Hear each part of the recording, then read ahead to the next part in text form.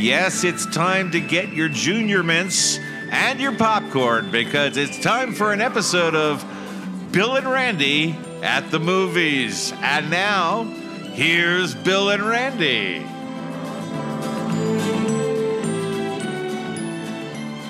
Hello, Randy.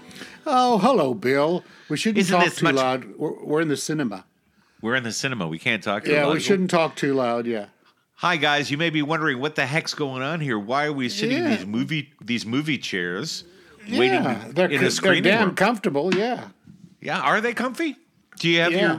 your junior mints and your popcorn with you? Well, no, I was a Milk Duds kind of guy. I preferred Milk Duds, with a nice hard caramel center. Oh yeah. Or remember the little ball, the little chocolate-covered ice cream balls? What were they called? Oh yeah. Remember them? And you Yeah, I got about do. what were they called? Well, we'll look it up. I don't know. We'll look it up. But that's where we are. We're the two fat guys behind you in the movie theater today because what is it, like Bergdorf and Goodman, those two guys in the Muppet Show? I thought it sucked. Yeah, up in the box. Yeah. That's us. But you know what, Bill? The thing is that for 279 shows, we've done satire on American politics. But in actual fact, you and I are professional actors who've done film and television and stage plays and musicals all our lives. They paid me. And this is our first venture, really, into doing a show about what we love. What we love and what we know professionally, and that's Television movies. and television and even stage. If something takes our fancy, we might even do stage reviews. Yeah, just for fun. Because listen, I'll tell you guys. I literally the show that we do, this angry yelly show, got so depressing last week that I thought, I got to do something else. Because I'm locked. Really seriously not funny. Depression's a big thing, As you guys know, I lost my wife last year, so I'm living alone for the first time in 34 years, and my daughter's over here. But when you're reading climate change reports in that situation, not a lot of fun, really. So I thought to myself, I said, why don't we be good to each other? And maybe good to you guys out there, because I'm sure you've been going on through a lot of stuff over there. Yeah. Let's do a fun one. And I thought, well, not just funny, but do a fun informative. one. Let's just have fun. Not worry about the political stuff. Sorry, this isn't the show in which I'm going to yell and scream and hate people. I'm not going to do it today. So this is the one in which we're going to sit there, and we've kind of thought, if I was in lockdown, I'd have a lot of time on my hands. Let's find movies that maybe people don't know about, that we've seen, that we've really liked, and share them with you. Well, I agree. I mean, Raisinets. Oh, sorry, man, they were on the floor. They were on the floor. You can't put them in your hand. Oh, Jesus, don't do that. This is why I don't go to the movies with you anymore. Christ. Sorry, I'm sorry. I thought I'd look up all the snacks that people used to like. I wanted to find what those things were with ice cream. Anyway, it doesn't matter. We'll find it for next week. But yes, Milk Duds and popcorn and Dr. Pepper. Absolutely. We're all there. Yeah. So this is what we're going to do, folks. Right now is that we each have 3 films that we're prepared to show you and introduce to you tonight. And we're going to talk a little bit about them, give you some idea where you can watch them. Most of the stuff is all available out there. And we're going to start even though these are old films. Yeah, and these aren't. You can still stream them. Yeah, absolutely.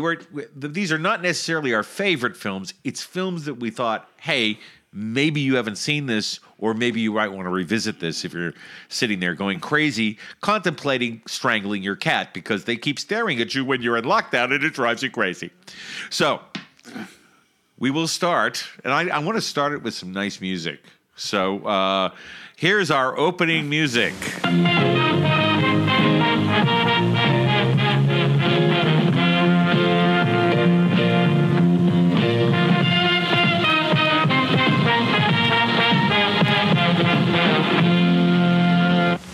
Yes, Randy, I got you the Quentin Tarantino preview music. Oh, that's great. Am I Mr. Orange? Yeah, that's right. You're Mr. Orange, I guess. You know who was Mr. Brown?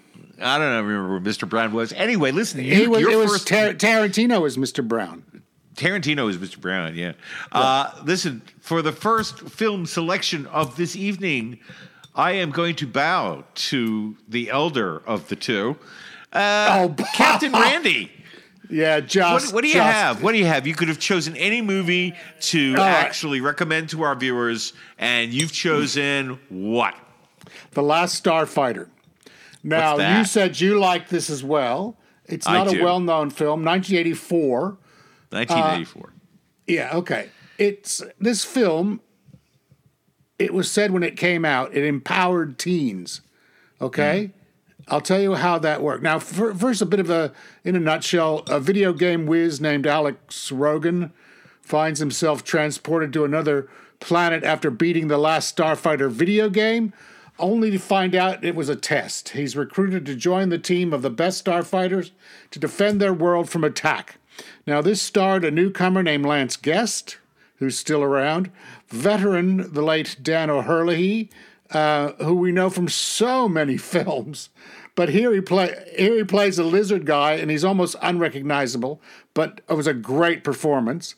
And then living treasure, the late Robert Preston, in his last cinema film, the Music Man, yeah. And this was also the first film to use completely computer-generated special effects.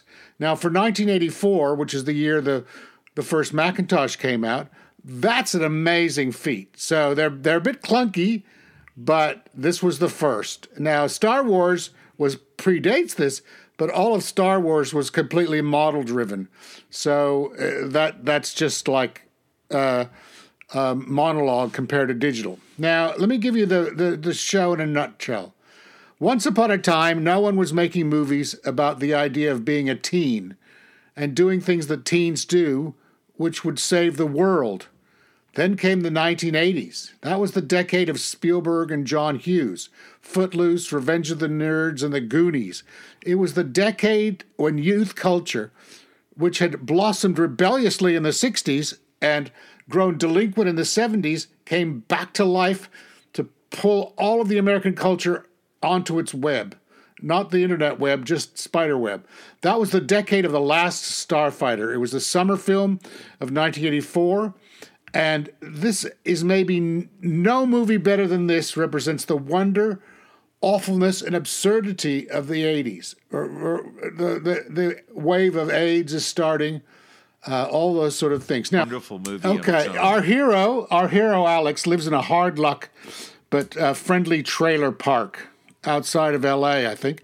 His dreams outstrip his opportunities. He seems to be doomed to live this boring life. He has a girlfriend named Maggie, but not even she can quite understand why he's not content to live his life. Now, this all changes when he discovers that he's good at one particular thing. He's like King Arthur pulling the sword out of the stone, or he finds he has a gift for shooting down spaceships in a video game. Now, there's this video game that's just next to the little store at the trailer park called The Last Starfighter. Now, he knows he actually beats it because he gets so fed up. He beats it, and the next thing he knows, some guy comes and says, "Boy, I've got to take you to save the universe." And he first thinks it's like some kind of creepy guy hitting on him, but he all of a sudden takes off. And how would he ever have that idea? Is it a theatrical Robert Preston? Dear boy, would you like to come with me to save the universe? I don't know. I don't know how he'd get that idea. No, he's reprising Harold Hill. You know, my boy, you got to come up with me to save the universe. But we're dealing with an optimistic idea. It's the optimism. It's very cheesy. It's very nice. Yeah. It's very cheesy. It's very derivative. But one of the things is it's actually fun. It's fun. This is really.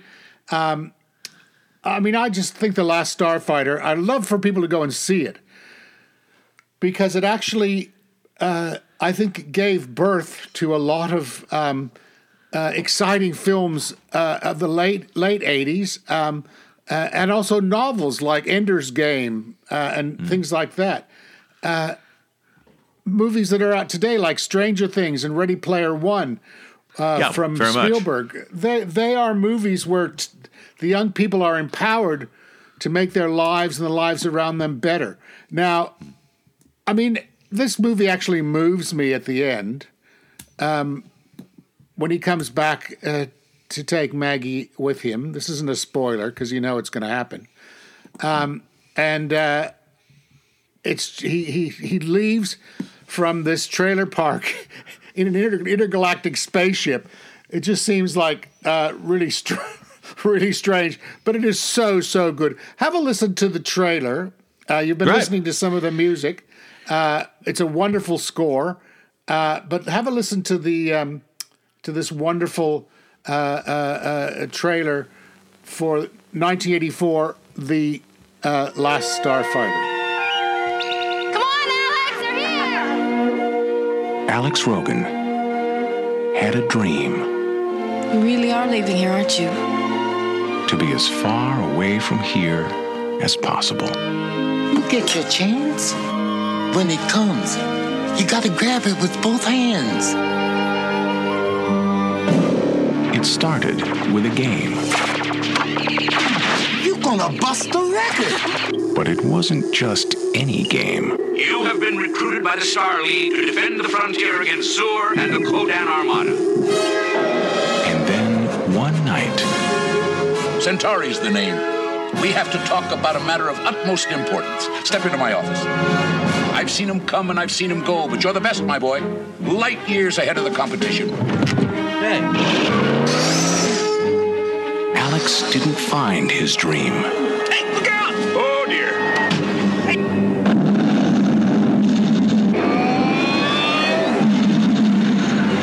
His dream found him. Where are we? Welcome to Rylos, my boy. A world on the brink of destruction.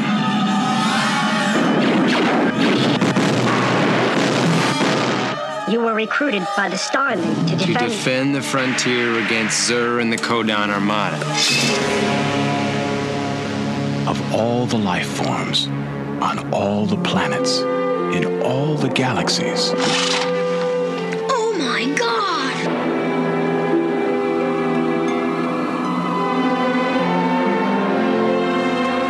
One has been chosen.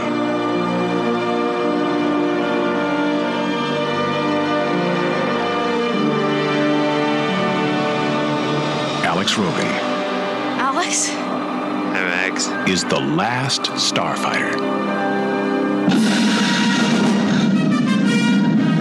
For every Earthling who's ever imagined traveling beyond the stars. Maybe there is a starfighter left.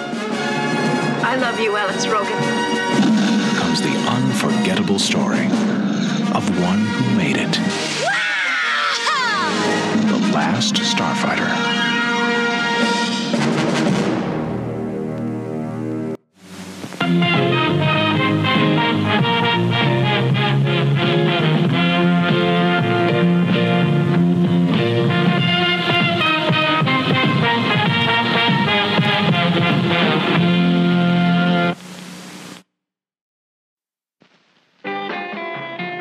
If we're ever going to tackle the problems of the 1970s, we need all the strength a young man can give. Bill McKay has it. The conviction to push for real solutions to the problems of unemployment, poverty, and crime. The determination to put some action back into the United States Senate. The energy to fight the special interests on behalf of all the people of California. For a better way, Bill McKay. You might just make it, my friend. I get the feeling you know where you're going. I don't. Yes, Randy, and that is my selection for my first movie of the movies you should check out of movies you probably haven't checked out before. It's Robert Redford in the fantastic seminal film about politics called The Candidate. Came out in 1974, I think it was. 1974. Wow. Was it 5? Okay. Absolutely a fantastic movie. I go back to it again and again. The most prophetic movie about American politics I have ever seen. And Redford at its best. The whole thing revolves around almost a Jimmy Stewart. What if you get Jimmy Stewart in one of those Frank Capra films and put him in modern day politics and see what happens to him? And this, it's actually 1972. It's 72. Okay, sorry, but basically, it's you start with this really idealistic guy. I don't know, may reflect back on some social organizer we used to know, who basically gets involved in politics and the business of politics that corrupts it. They don't. Let me tell you the plot. Basically, without a candidate to run in the United States Senate, the Republican is a guy named Crocker Jarman, played by Don Porter, and you will recognize him as being, I don't know, I think he was the father of Sally Field in one of those kind of make room for daddy shows. He is fantastic in this. He's great. He plays down the line, rock-ribbed, Republican, probably would be run out of the party now as being a socialist, but, rock-ribbed Republican. Campaign manager is played by Peter Boyle, and if you've only seen Peter Boyle in Everybody Loves Raymond, man, you have not... Or Young Frankenstein. Or Young Frankenstein. You have not touched the career of this guy. He could do anything. Amazing. Anything. Yeah. The ultimate character actor, whether it be Taxi Driver or Joe, which he did right around the 70s as well. He can do comedy. Peter Boyle plays the kind of modern day James Carville, who finds this guy McKay, who's the son of a governor, played brilliantly. Who is it that played? Oh, damn it. That's really going to bother me. I should have that with Melvin Douglas. Melvin Douglas plays the father. Oh, wow, yeah. That's it. I remember it. Melvin Douglas plays the father, who is the governor. And he and his son don't get along because Melvin's a prick. And it's how basically he comes back with his father, basically because he's pressured to by the party when it comes to when they start to win, the whole thing changes. And it is because he's not expected to win. No, that was his. He had no hope of winning at all. No hope of winning at all. That's the thing, because there's this wonderful scene where Boyle is talking to Redford in the opening, and this won't give anything away. He sits there and goes, "Hey, listen, for the next 6 months, you can run around and talk about whatever issue you like, and you say whatever you want." And Redford says, I can say anything I want? He said, yeah. He said, well, why? And he goes, here's your guarantee. And he writes it on the back of a matchbook cover. And he hands it to Redford. And he opens it, and it says, you lose. And then he just says, you haven't got a hope in hell. So say what you want. So he does. And he starts to catch on. And then slowly but surely, we watch how this bold message turns into sauerkraut. Just turns into shit. Not because this guy's an evil guy, but because he's totally out of his depth in a system that sucks idealism right out of you. So Jeremy Larner is the guy who wrote the script. And he won an Oscar for it. He got an Oscar for it. He worked for Senator Eugene McCarthy, and his political experience provided the film with a great amount of the authentic detail. Larner was deeply committed to the McCarthy campaign, but was ultimately disappointed with the experience, finding campaign co-workers to be petty and McCarthy indecisive. Larner's frustration at the political process set the tone for the film and has mirrored the public wish for better government. Yeah, man. have a look. It's called The Candidate with Robert Redford.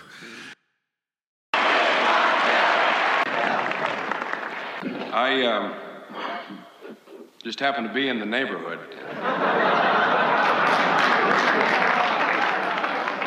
Seriously, it's nice to be talking to an audience of working people because I can congratulate you on having jobs. You do have jobs, don't you? How many are out of work?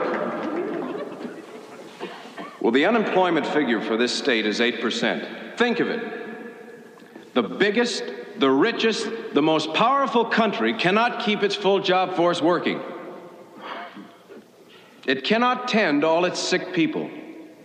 It cannot feed all its hungry people or decently house its poor people. It cannot educate everyone who needs an education. I say there has got to be a better way. To me, that's what this election is all about. Because the time has passed when you can turn your back on the fundamental needs of the people. And don't think that you can distract them anymore by playing off the young against the old, the black against the white, the poor against the less poor. I think the time has come when the American people realize that we're in this together and that we sink or swim together. And I say to you, maybe, just maybe, that that's the way it should be. A test of our courage, of our compassion,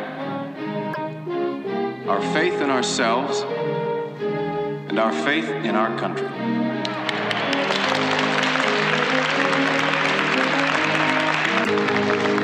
No candidate can come before you and say that he's got all the answers. All a man can say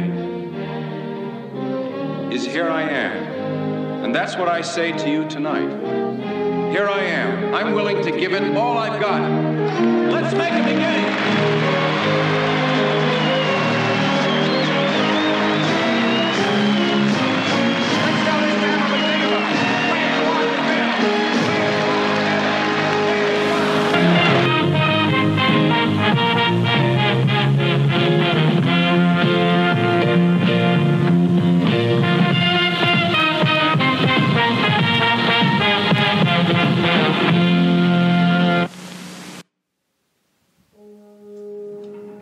To some, it was the fulfillment of a dream. To others, it was an instrument of destruction. A creation that could change the course of history. It was stolen from my factory. Where's the package? This is the FBI! What do we tell the president? Tell me exactly why this merchandise is so important to the feds. It's a rocket. A rocket? What? What's the matter? I don't know. There's something under the seat. Oh, my. What do we got here? What are you supposed to do? Is it a bomb or something? No. I wouldn't touch that if I were you.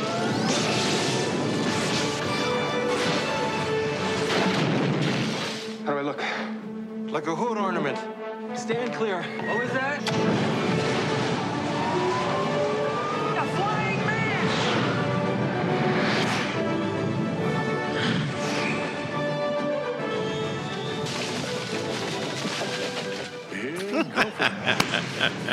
Oh, I love that. I love that. You should see the preview, by the way. It's available on YouTube. It's really great. Well, the whole movie's available on YouTube. Now, this, I've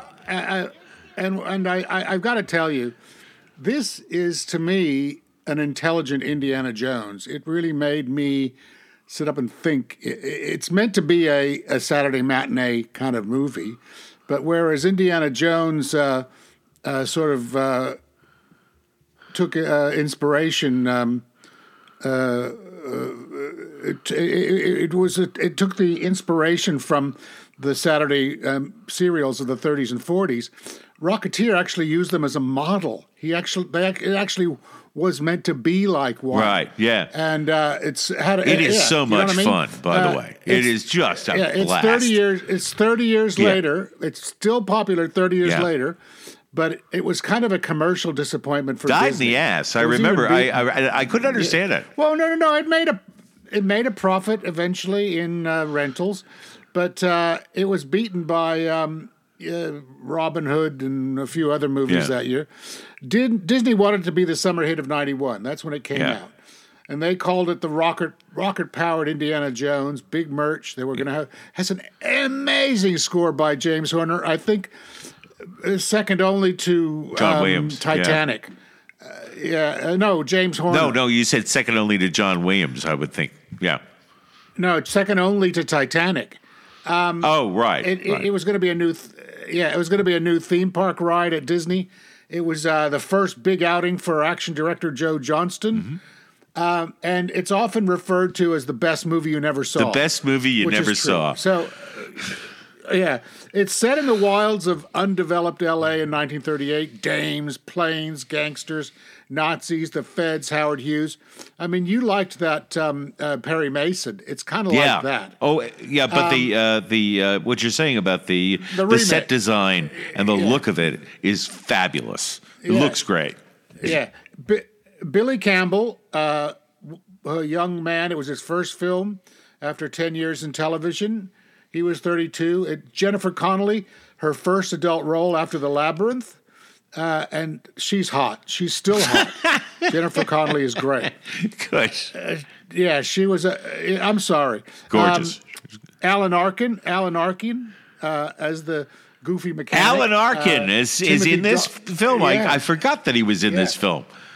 He steals the movie. Well, he features in our list twice today. Yeah. Timothy Dalton. What a great villain. Character that's meant to be. Yeah, he's meant to be an evil Errol Flynn. Isn't he like an evil British Nazi of some sort? Well, yeah, he is. Yeah. He is. But he's in Hollywood. He's a Hollywood star, but he's fronting for the Nazis. Paul Sorvino as a gangster, of course, with a heart of gold. And Terry O'Quinn, he's in everything, playing Howard Hughes. Let's stop for a minute and talk about Terry. Can I raise my hand, please? Can I? For instance, Terry O'Quinn is a fantastic actor. You know, he still appears in things. Isn't he great? He was in Lost. Yeah, he's just great in everything. Everything. He was in the Stepfather. Everything. Remember the original Stepfather? Terry O'Quinn, you don't know him. You wouldn't know his name, but when you see his face, you go, him. So now, one thing I want to say, if anybody watches this movie, watch for the Disney-style animation of Nazi propaganda, because Disney did a lot of American propaganda cartoons, but they must have got the animation group to do these Nazi propaganda films, which I thought, that's incredible. Yeah. To take the piss out of yourself is that's brave. Anyway, Roger Ebert, the late great Roger Ebert, gave this 3 stars out of 4, which is incredible. He gave very few 4-star films, so this is great. He liked it. The hero, though, he says, it was being a new action hero, but the difference is that Rocketeer copies the heroes of the 30s and 40s, whereas the Indiana Jones was meant to be a hero. Now, the movie lacks the self-mockery of Indiana Jones movies, but is really more about the simple-minded, clean-cut, less complicated time of the late 30s, after the Depression. In the imagination. So, yeah. And I like I say, Billy Campbell, who still works a lot. He's a test pilot who dreams of winning the big air race, but instead finds this strap-on thing that makes him the Rocketeer. And he's got the feds after him. He's got Howard Hughes after him. He's in love with Jennifer Connelly. And one of the centerpieces of the film is actually this cafe that looks like a giant dog.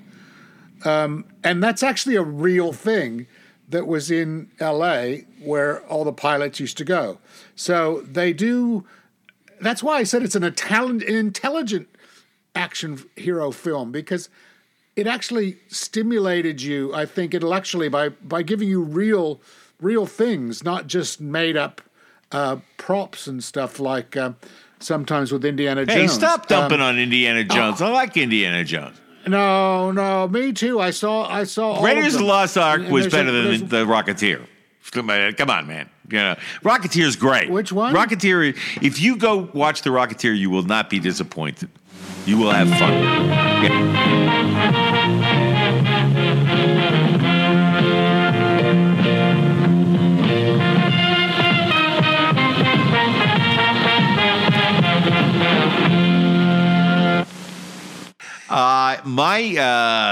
My choice for the film that is one of the funniest films that I've ever seen is a film that have you seen it before, Randy? It's called The In-Laws. Yeah. With Peter Falk and Peter Falk and Alan Arkin. Yeah. And absolutely, the first time I saw this, I could not stop laughing. I found this essay because this is like a cult favorite, just a cult film. Andrew Bergman, the guy who co-wrote Blazing Saddles, right? He just finished being on the writing team that wrote Blazing Saddles with Mel Brooks, and he came up with this idea because there was a film that was with James Caan and Alan Arkin called Freebie and the Bean, and they wanted to make a sequel, and James Caan dropped out. So Andrew Bergman had this idea fishing in his brain about a New York dentist and his relationship with a sometimes member of the CIA. Because and their kids are getting married, and they have to figure out, they have to, and he's Jewish. He's like high strung. He's every Jewish dentist in New York, and he's not sure what family he's marrying into. And the kid's fine, but Peter Falk is the father, and Falk is fucking hilarious because as the thing plays out, Alan Arkin, this meek, mild dentist, is involved in this absolutely zany plot involving counterfeit money, the CIA, and the South American general, played by Richard Libertini, that literally made me laugh so hard. I had fucking milk and cheese shooting out of my nose. It is one of the, and there's this point where you can see Arkin in the film. He's holding his hands to his lips. The reason is Libertini was so funny that they couldn't get through a fucking take because without corpsing terribly. The script is extraordinary. I'm going to give you a little taste of it right here. This is from I'll set the scene. Alan Arkin's at the head of the table, right? And Peter Falk comes in and he's late. And this is kind of meet the in-laws kind of deal. And they're all sitting down. And they ask Peter Falk what he does. And, of course, it's something totally shady and totally made up. And he talks about his work in South America and about the South American tsetse flies. So if you can imagine Alan Arkin's at the head of the table listening to this thing get weirder and weirder and weirder. Vince, how long did you actually live in Guatemala? Oh, he was gone for ages. I was in the jungle, the bush we called it, for approximately 9 months. 9 months? My God, that really must have been something. Sheldon, it was unbelievable. I saw things. They have tsetse flies down there the size of eagles. Really. In the evening, I would stand in front of my hut and watch in horror as these giant flies would pick children off the ground and carry them away. My God. Oh, the things he told us. Oh, it was an incredible sight. Peasants screaming, chasing these flies down the road, waving brooms. You can imagine the pathetic quality of this, waving these crudely fashioned brooms at these enormous flies as they carry their children off to almost certain death. Oh, that is just the most horrible thing. You sure these are flies you're talking about? Flies. Natives had a name for them. Jose Grecos de Muertos. Oh. Flamenco dancers of death. You took those slides of them that never came out, remember? Oh, that's a shame. I really would have liked to have seen those slides. Me too. Yeah, I left them in a jacket that got modernized. I tell you, it broke my heart because those slides would have won me a Pulitzer Prize. The enormous flies flapping slowly away into the sunset. Small brown babies clutched in their beaks. Wow. Beaks. Flies with beaks. Sight I'll never forget. I was stunned, appalled. What did you do? What did I do? As a consultant, what did you do about the flies? Sadly, there's very little you can do because of the tremendous red tape in the bush. There's red tape in the bush? Enormous red tape, John. These flies, for example, they're protected against pilferage under the provisions of the Guacamole Act of 1917.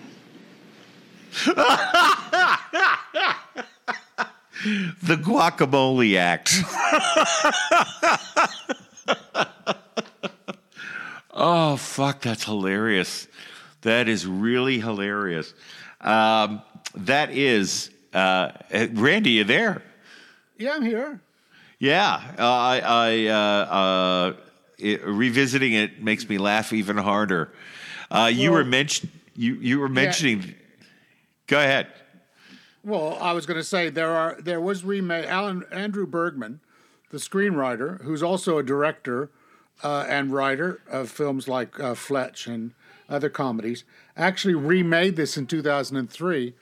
Was a piece of with a shit. podiatrist instead of a dentist, and it sunk without a trace, didn't it? That is one of the I read up on some of the stories behind the making of the film, and to cue in what you're saying, after the In-Laws in 2003 came out, Alan Arkin called Peter Falk to congratulate him on all the great reviews he was getting from critics, recalling the original as they trashed the remake. Isn't that, what fame, what fame. You're so much better than the new one. No, yeah, absolutely. In the 2003 DVD commentary, Alan Arkin relates that Marlon Brando once told him that he had seen the film 20 times and even imitated Arkin's delivery of certain lines from the film.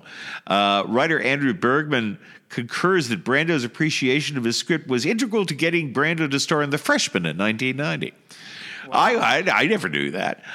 It is just so much fun. I'm telling you, do yourself a favor, as we used to say. Do yourself a flavor, yeah. Do yourself a favor. If this is a comedy you haven't seen, don't see the 2003 one. It's a piece of shit. Yeah, 79. Don't make that mistake, yeah. And by the way, Alan Arkin, Peter Falk. I want to leave you with one word and one word only, and only you people who know the film will be able to know what I mean. Ladies and gentlemen, Serpentine. Remember, Serpentine. Oh, you're so cryptic, Bill. Anyway, those are our films, I think, for this little show that we did today, because we're in lockdown. Yeah. And what are our films again? I hope they enjoyed it. Absolutely. Our films are The Last Starfighter. Tell us about where I can find The Last Starfighter. Oh, yeah. Google Play, iTunes Video. All of them can be streamed on most common services. Amazon. Yeah. Rocketeer is on Disney Plus. Is it on Disney Plus? Yeah. Check it out, guys. Yeah, that's the second tier one that you pay a little bit extra for. But yeah, but you can also see it on Google Play, YouTube streaming. Most of these films are available at least half a dozen places. Right. And, of course, The Candidate with Robert Redford, 1972. I watched mine on Google Movies. It is available there for rent and to buy. And it's a good movie to buy. And then, of course, The In-Laws with Peter Falk and Alan Arkin, also available, I believe, on YouTube. I got both of those on YouTube Movies, and they're worth the investment. Rent them; you will not be disappointed. They're so much fun. So that's our little detour into fun and thrills. Did you have a good time, Randy? Let's do it again, Billy. I want to do it again. Let's do it again. Bill and Randy at the movies. Yeah. The Siskel and Ebert of the 21st century. Well, I kind of look like Roger Ebert and John Candy all at once. So yeah, me too. Yeah, there you go. Double That's Eberts. how we met. That's how we met. That's how we met. You know. Hey, listen, guys. Thanks for tuning in. We will be back next time with more depressing shit. No, let's just do this as a movies thing and keep it separate from the depressing shit. All right. Well, listen, we will be back with you next time for the official Bill show next week. And I'll do the Lions Roar next time. Okay. From MGM. We'll talk to you later. See you guys. Thanks for tuning in. Bye-bye. Cheers.